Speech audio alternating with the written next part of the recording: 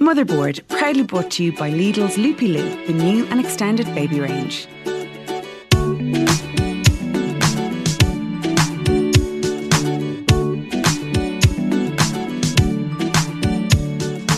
Hello, I'm Avril Flynn and you're very welcome to the Motherboard podcast. This podcast series will feature real mums talking about the beautiful but hard work of raising children today. Joining me in studio is Love Life and Little Ones blogger and mum of 4, Laura Doyle, founder of DublinCityMum.ie and mum of 2, Avril White. And last but certainly not least, we are joined by author and health and wellness coach and mum of 1, Alison Canavan. And today we are discussing motherhood and mental health. I suppose to start, mental health seems to be such a huge topic in the media, but I sometimes feel that mental health and motherhood, even though it's such a relevant topic, and I know it's something that all mums-to-be and mums worry about in general, but it isn't kind of talked about enough. Going to you first, Avril, I know that you had a struggle to get pregnant and then the pregnancies were quite challenging with both of the girls. That's right, yeah. Both my girls were conceived by IVF and I've had a lot of miscarriages along my journey to motherhood. And when I had my first, I was so consumed by getting pregnant and being pregnant and how incredibly blessed I was to be pregnant. I never considered, you know, what was the journey after I have the baby. I concentrated so much on getting pregnant and the birth.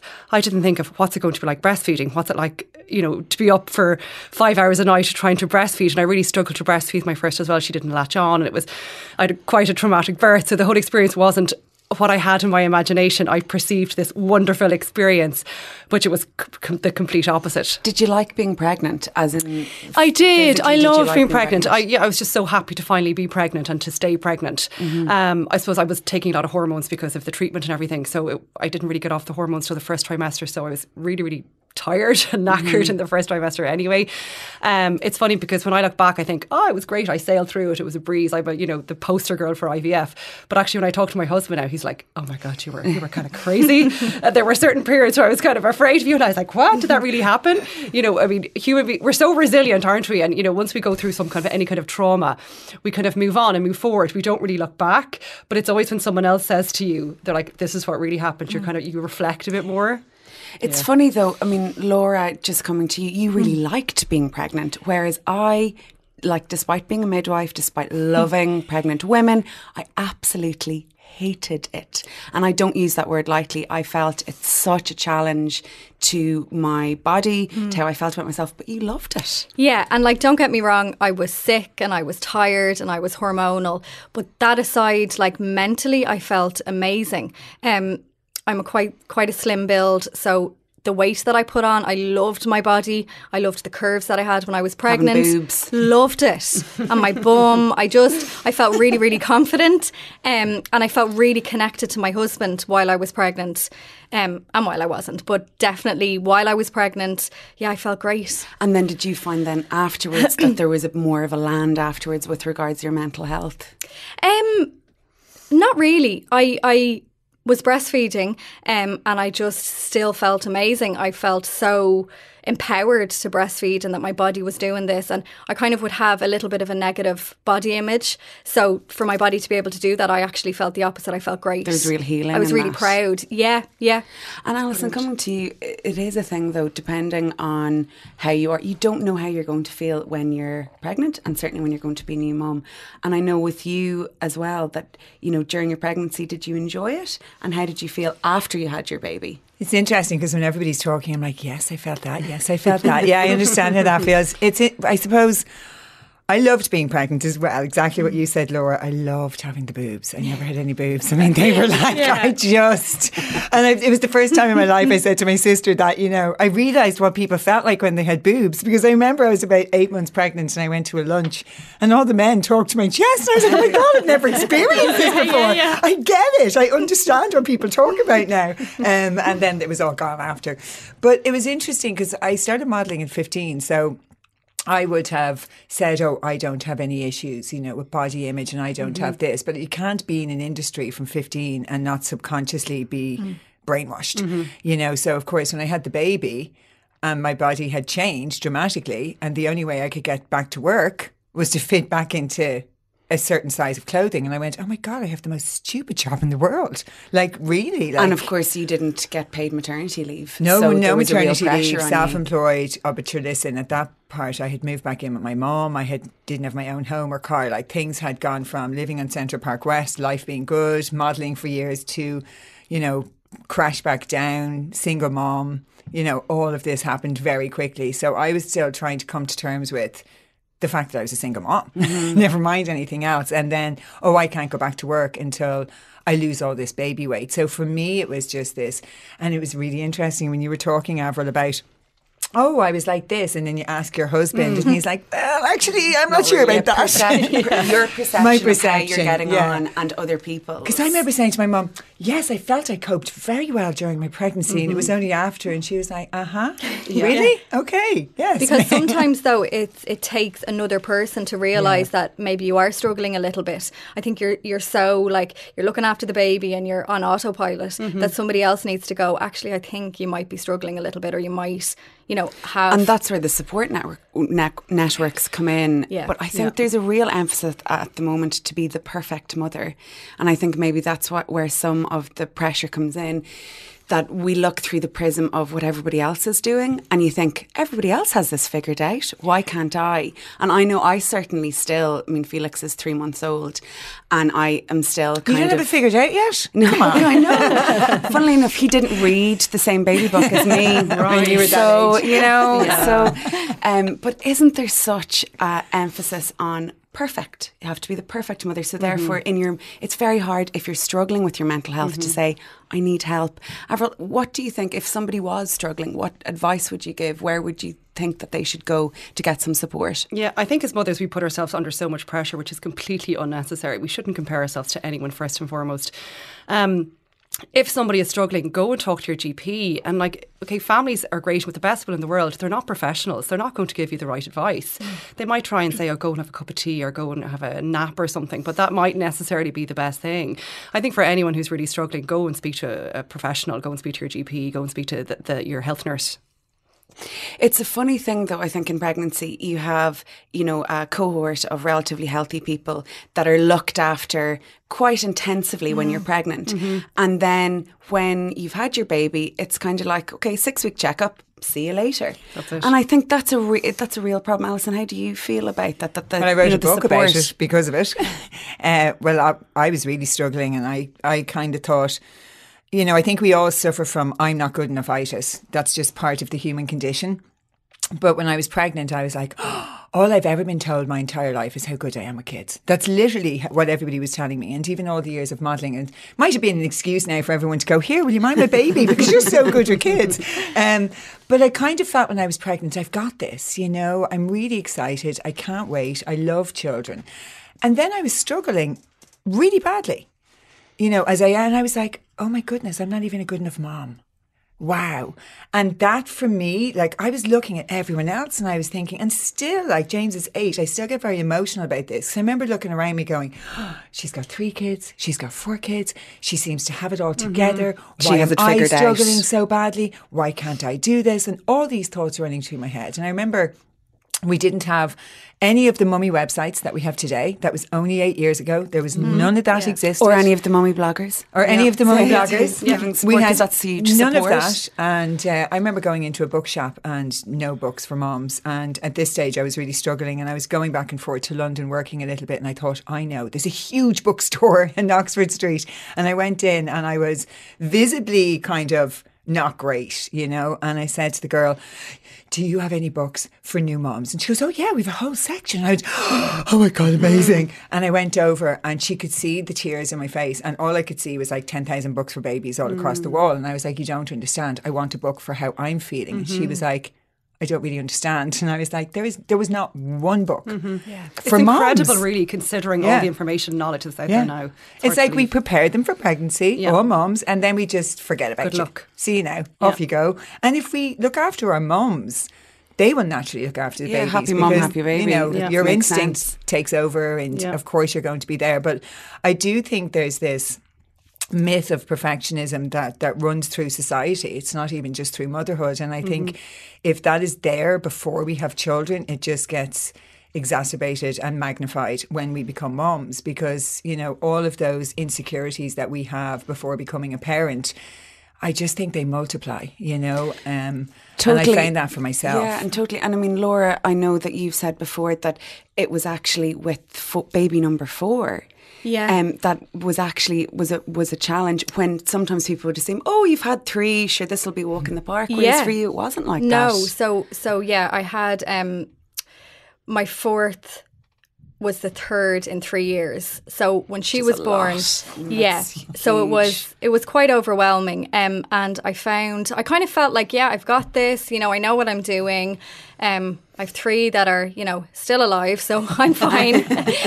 But, and I kind of just was on autopilot. And then one day I was dropping my husband to the Dart station to go to work. He had just kind of gone back to work, and he went to get out of the car, and I just burst into tears. I kind of didn't even really feel it coming. And he was like, of course, what's wrong? You know, and I just said I didn't want to be alone. I didn't want him to go to work. And I just thought, okay, I need to book a GP. I need to talk to somebody about this, because I suppose I have 4 little ones in the back of this car that are relying on me. You need to be well. Yeah, and I felt a little bit, okay, if I'm proactive about this, if it is postnatal depression, I want to deal with it. Because I've got them relying on me. So I booked the GP, I went, and we had a really good chat, and she actually said to me, Laura, nobody in this world can do a job 24/7, you know, including you. That's including such good mums. advice. You know, because I was breastfeeding, I was doing all the night feeds, I was getting up doing the school run, and I kind of was doing it 24/7. And she said, you know, you need a break. You know, you need to, if you're breastfeeding, try and express, give her a bottle and go have a walk, have a massage, go out on your own, you know. And I really needed to hear that, because I think there's a guilt in doing stuff for yourself. Mm-hmm. And that whole self-care. It's almost like a dirty word, go and have a massage. Me, a mother? Yeah, exactly.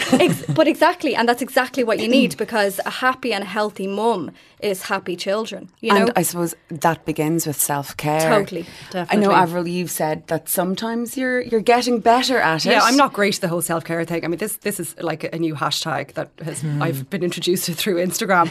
I know certainly when I had my first, I was like, I tried so long to have this baby, and I was going to be, again, the poster mother. But that's just not realistic. And when you're a new mum, you're so vulnerable, you're so sleep deprived. And I really struggled with breastfeeding my first. She finally got it after week 3, and I was finally starting to feel a bit more sane again. But I have 2 sisters, and they're quite strong individuals, and my eldest has 4 kids. And she's a real powerhouse of a woman, and she was like, just get on with it, she'll be grand. But my second sister... I hate that phrase, just get on with it. Oh. And it's so tough. How Ireland was built. Yeah, exactly. But my middle sister, she's more gentle, and, you know, sorry to my eldest if you're listening, but that's just the way you are. And I love you all the less, nonetheless. But anyway, my middle sister, she was always like, you're doing a great job. That was the one thing she kept saying to me. Positive she just even I really hadn't a reinforcement. clue what I was doing. I came home with this baby. I barely knew how to change a nappy, and she was like, "You're doing a great job." And even sometimes you just need to hear that, don't you? Yeah, even when I probably wasn't. But then I started to believe it, and I started to believe in myself a bit more. And then I was like, you know, actually, I can do this. And Alison, self-care is so important, but self-care doesn't have to be getting a massage. No, not the social media self-care. I mean, it's like we go into January and everyone's hashtag self-care, hashtag authenticity, hashtag. I'm like, oh, self-care is honouring how you are and who you are in this moment. Good, bad, or indifference. I mean, that's why I went to UCLA to study mindfulness, where they're doing the best research in the world in this field, and an awful lot of research on the brain and neuroscience. And I'm just deeply fascinated by the brain and mental health. It's something I've struggled with since my teens, from very, very young. And one of the things that we've kind of lost in the whole conversation is that being more mindful is about accepting who you are in this moment without judgment. And for that, it's accessible for everybody. So it's not about exterior things like doing things or getting things or going somewhere. It's really about like doing that work where you see yourself, you know. And most mums say, and I said it, I was the person who was always like, you don't understand. I have no time. I have no time. This myth of having no time, it is a myth, because stopping a couple of minutes a day and taking a deep breath and literally grounding yourself and saying, how do I feel right now? That question is so powerful. And everybody can do that. Everyone can do that. You don't need access. That to me is self-care. That's what self-care is. You don't need access to kind of, because I think sometimes for people, you know, therapy in this country is so expensive. If you are unwell, and unless you are you know, very dramatically unwell and emergently unwell to actually get better costs a fortune. Well, I mean, even if you're dramatically unwell, I would like you to try and access support services in Ireland. I mean, the government handed over all this. Don't get me started on this. The government have handed over the mental health, you know, area to charities, and charities shouldn't be carrying the weight. It is the government that should have support services. And I'm very passionate about this because I wake up every single day and I read emails from mums, from people who are struggling, and they're people in, you know, rural Ireland, around the country, mums who feel very lonely. I mean, no one tells you, by the way, how lonely you're going to feel with a little person in your life. Yeah. I have never felt more lonely than I was as a new mum. Exactly. Which is crazy, isn't it? Yeah. That you have this little person that's glued to you. Definitely. Like I have found with Felix, my son, who is 12 weeks, that, I mean, I have always been this very busy, very independent person, and having to totally dramatically, you know, cut down on everything else. I found that a real challenge to my own mental health. And I certainly have felt at times achingly lonely. You know, and hoping, like walking in the park and hoping that somebody will say hello or smile at you and say hello and interact. You're in such a vulnerable state as a new mother anyway, and it's so lonely and isolating. Not for everybody, but for the majority of people, if we admit it, I mean, you're at home trying to feed a baby all day. It's not a very happy place sometimes. And I think that was the premise of why I started my site. Was when I had my first baby in London, I did a private antenatal class. So I had a ready-made group of best friends who are still my best friends today. There was who are going through the same thing. Exactly. So we were in a WhatsApp group like, who's going to the park today? Let's join us. So we had such a good time. I mean, yeah, we struggled, but we got there and it was brilliant, and we had a massive support network. And then when I came back and had my second baby in Dublin, I was suddenly sitting on the couch going, oh my God, all my friends are working. No one's on mat leave. I was like, I need to make new friends. So you totally have to make an effort and get your bum off the couch and don't be a slave to the routine. It doesn't matter. And if you're not feeling great about yourself, that's a real challenge. Yeah, and you know what? Your support networks can be anyone. They don't have to be family, because family are often busy. And I know I've said this before. Your support networks can be a neighbour, a babysitter. They can be a friend you make at a play group. Like go to the baby massage class. It's not really about the bonding experience you have with your baby. That is an element to it, but it's the coffee you have afterwards with the person who's sitting beside you is the most valuable to make sure thing. You have the prettiest baby. Yeah, well, but it can brighten up your whole week. That's my biggest advice to a new mum, is to join a group, any group. Just where there's other mums, other people, somebody you can have a conversation with. When I had my first at 21, I found myself really isolated. I'd kind of, because you've that label, young mum, which I felt really all eyes were on me. You know, I felt all eyes were on me because I'm this young mum, and you know I can't struggle. You know, I've been thrown. Because you're afraid that if you are struggling and say that you're struggling, people are just going to eye roll and go, oh well, sure, you know, young mum, which is awful. And I find that being an older mum, that I have the same thing at the opposite end of the spectrum. Wow. That if I say I'm struggling, people are like, oh well, sure, she waited a bit too long, didn't she? You know, no matter what way you do it, somebody will have an eye roll for you. I definitely was afraid to say that I was struggling or having a hard time on him. Yeah, because of that, or because I which sounds so irrational now, I thought he might have been taken off me, or, you know, I think for single mums as well, there's a fear that maybe the dad through access, or, you know, if they're going through court, that it might go against them to say that they're struggling with their mental health. That might be, you know, a cross against them. And I think we'll come back to that in part 2. And also, one of the things that I want to discuss is finding your tribe and finding a proper support network. Thanks so much for listening, and we'll see you back in part 2. Motherboard, proudly brought to you by Lidl's Loopy Loo, the new and extended baby range.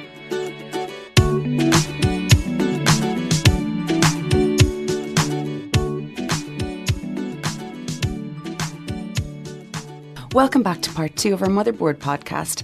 Many of you will have heard the quote or something like it. Comparison is the thief of joy.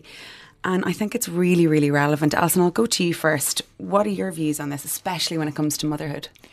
Yeah, I mean, if we look outside, everything appears to be different to what it really is. So it's also an illusion, you know. Illusion is the thief of joy. And I think we all compare. It's part of who we are as human beings. I mean, I think when we have these discussions, it's really important that we embrace and accept A, the messiness of life, and B, all of who we are. Because my struggles with mental health began when only 50% of me was valid. And they were the good parts of me and my good feeling emotions. And even during some therapy, it was always like, right, well, we need to get rid of these bad emotions. And get these rid dark, of. Get rid of. That like, that we can put them somewhere, or that, it makes you a bad person, or that you're not supposed to have these emotions. And what I have learned through all my training and as a mindfulness teacher is that it's really important that we embrace all of us. And that includes what a lot of people call our shadow side or darker emotions, because 50% of us that are what some people call negative, I like to call them difficult emotions, are actually really important. And they're there to tell us when we're in trouble. And they're there to tell us when we're in a difficult situation. And they're also part of the human experience. And we never grow except through suffering. And I know that's really difficult for people to hear. Mm-hmm. And when you're going through a really hard time, it's really difficult at the time. But there's nothing that you go through that afterwards, when you come out of it, you don't look back and go, oh, I get it. I get exactly why I was meant to go through that experience. Because it's the person you become after you have experienced that. Like, I am who I am because I've been through 15 years of addiction, because I fought those demons. But what I used to think was that I used to have to fight them and get rid of them. But what I now know is that I have to integrate that part of myself. So you have to embrace the bad it and integrate stuff. It. Yeah, and kind of sit with it. Like, in mindfulness, we sit with the difficult aspects of our own personality, and we meet them with love and compassion. One of my teachers, Rebecca Peters in UCLA's, one of the most stunning mentors I've ever had. And she said something to me very early on. And she said to me, Alison, mindfulness that's not met with self-compassion and kindness causes anxiety. And I just went, whoa, say that again. I was like, tweet, tweet, tweet. And one of those moments. And really it is, because when you sit in mindfulness, what happens? All your emotions come up, everything, you're giving yourself space, and in that space, everything will arise. Not just what you want to arise. Not just the good stuff. Everything will arise. And if you don't meet that with kindness and compassion, you're going to struggle with it. It's going to become a battle. So that's been a huge gift and a huge learning from me, is to really integrate the darker parts of my personality, the more challenging times in my life, and be kind to that part of me. Like, I'm also trained in compassionate inquiry that Dr. Gabor Mate does, and he's one of my heroes in the world of addiction, where he always talks about ask not why the addiction, ask why the pain. So instead of blaming someone for the addiction, we all suffer from addiction in some form or another. Some people have alcohol, some people have shopping, some people have codependency, food. And when we start to look at ourselves in that way as human beings, and we start to look at the pain we're in, we can then kind of try to understand that we're trying to self-soothe an aspect of us that's in pain. And then we talk to that part and go, oh my God, I see you. I see you, and I'm here for you. As part of that. And I know that, Avril, that you felt, and certainly I have felt at times, that certainly asking for assistance, sometimes that's the people that you surround yourself with, and sometimes it's more of a professional support. Yep. And I know I've spent years doing lots of different sorts of counselling, and they've all been of benefit. How have you felt with that when you've struggled? I'm just really inspired by what Alison said there, and I can totally resonate with those life experiences make you the person you are today. And I think everything that I've gone through has empowered me to be the mother that I am. I'm much more assertive. I will stand up and fight for my children like I would never have before. And I think, I suppose, in my journey to motherhood, I've had various miscarriages, and it's been a really difficult path. And I had a late miscarriage, and I thought I was dealing with it, and I probably never gave. When I look back, I think I never gave myself the time really to own those emotions. I just tried to power through. Never let the bads deal with the bad. Yeah, stuff I'm a really positive, energetic, optimistic person about everything in life. I'll always find the hope in something. And I think I was going to work, I was putting a smile on my face. I thought life was okay. And then I remember I was just having a catch up with my boss, and she was like, and how are you? And I just froze, and then I just burst into tears, and I was like, I'm really not okay. And she was like, look, what, would you try and go for counselling or something? So I said, okay, well, why not? I might as well try it. And actually, that was the journey. That was the moment that I started to heal. So that was the catalyst. Yeah, it was. So it's okay not to be okay. It's okay not to be okay. It's okay to ask for help. It's okay to talk about it, and it's okay to get therapy. And so my first session with the counsellor, I just cried. So I was harbouring all this grief and pain that I was not really dealing with or speaking about. And it was going to come out one way or the other. Yeah, and I suppose my family are very Irish in sentiment that, at least you got pregnant, or at least, you should never judge anyone's grief. People were trying to be meaningful, but they were saying the wrong thing, and it sort of forces you to, it discredits all your feelings, and you think, God, I really should be okay, but I'm not. And so the counsellor just talked and talked and talked, and I started to heal, and she I got to a place where I was ready to start IVF again, but I just feel like if I hadn't done that, if you hadn't done the hard work, that you wouldn't get to a place that you're able to move on from it. If I hadn't gone for help, I probably would have. Who knows what would have happened? But it worked, and it empowered me to start again. And I went from being in a very low place to being really optimistic, and I felt really strong about my body and my mind, and I was ready to do it again. And I did it again, and it worked, and the rest is history. Which is wonderful. And Laura, I know that you feel passionately about surrounding yourself with the right sort of people that, you know, it is about whether if you're struggling finding professional help, but also in your day-to-day life that you're with people that support you. Yeah, I think that's most important, really. I think that negativity is catching, you know, and I think that if you surround yourself with negative people, then your thoughts are going to become simply negative. By osmosis. You're going to literally catch it. I mean, don't they say you're the 5 people you surround yourself with make up you. So I surround myself with positive people. I put out positivity, like and touching on what you said, Alison. That worries me because I'm watching a lot of In the Night Garden at the moment. So that's interesting. Just have the other 4 things, just a little realer.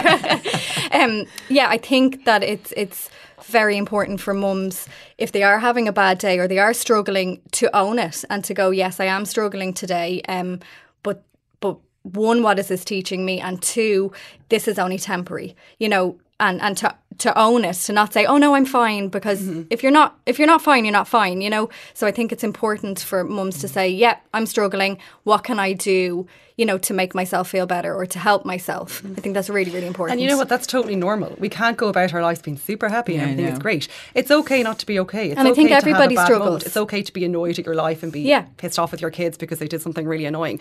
It's okay to go and meet a friend for a coffee and just bitch about your husband or bitch about your life. I don't think then it's get possible over it. that everyone copes brilliantly, and I hate that word coping, because what does that essentially mean? What, you're breathing and existing? Exactly. Yeah. I think everyone, no matter how amazing you are, and everybody is amazing, but again, like back to what you said, perception is your reality, Alison. So if you perceive everyone else to be doing great and you're doing rubbish, it doesn't matter how good or how well you're coping. It's about how you feel in yourself. You hit the nail on the head where you're saying if you own it, when you own something, you take away its power.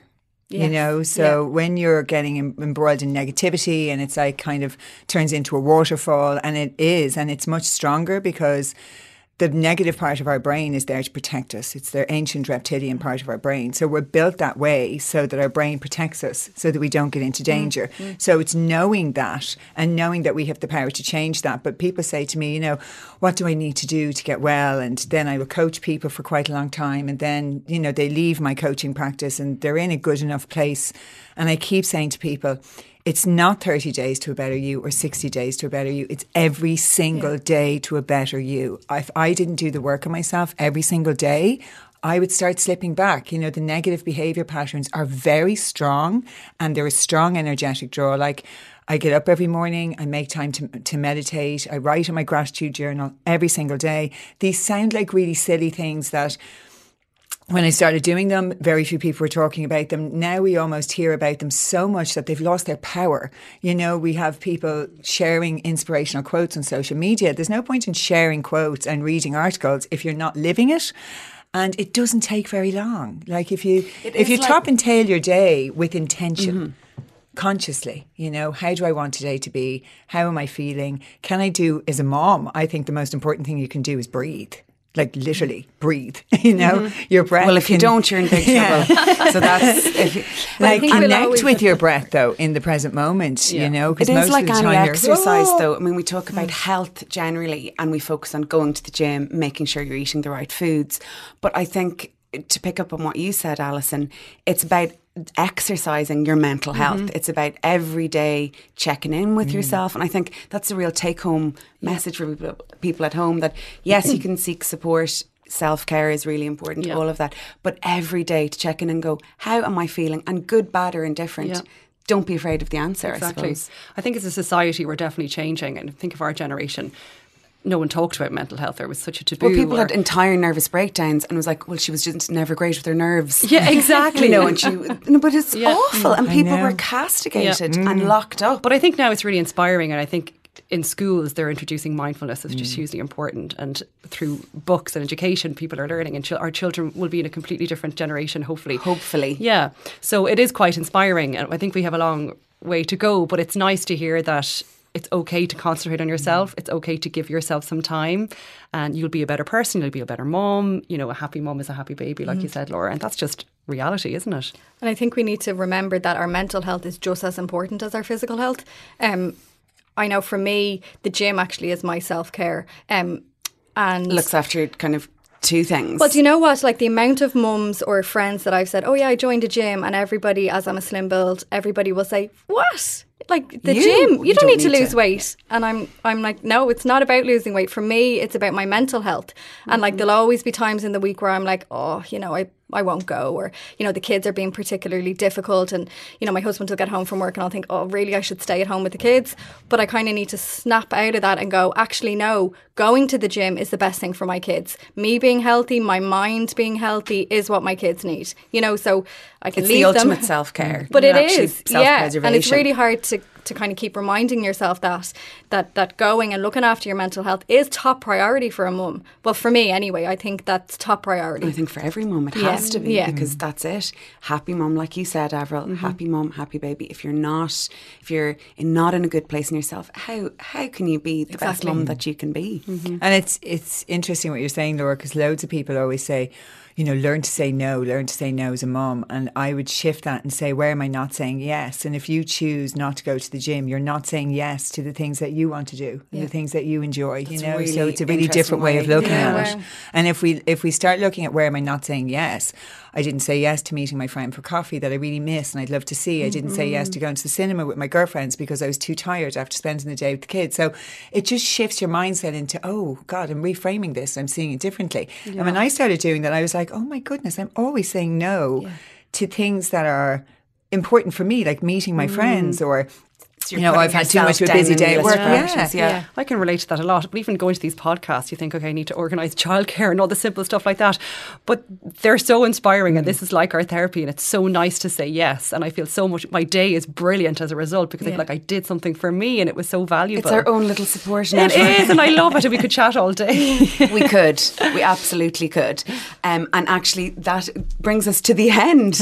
I would like to sincerely thank my panel. I think people hopefully will get a lot out of that, and it might open up the lexicon and the conversation around motherhood and mental health. Finally, I'd like to thank all of you at home for listening. If you're affected by any of the issues raised in this episode, please talk to your GP, your midwife, your health visitor, anybody really, or somebody that you feel that can support you and help you. Remember, the take-home message, it's okay not to be okay. You can subscribe to the Motherboard podcast wherever you listen to your podcast, and don't forget to rate and review, only positive things please, and we would love to hear your feedback. Thanks so much and have a lovely day. Motherboard, proudly brought to you by Lidl's Loopy Loo, the new and extended baby range.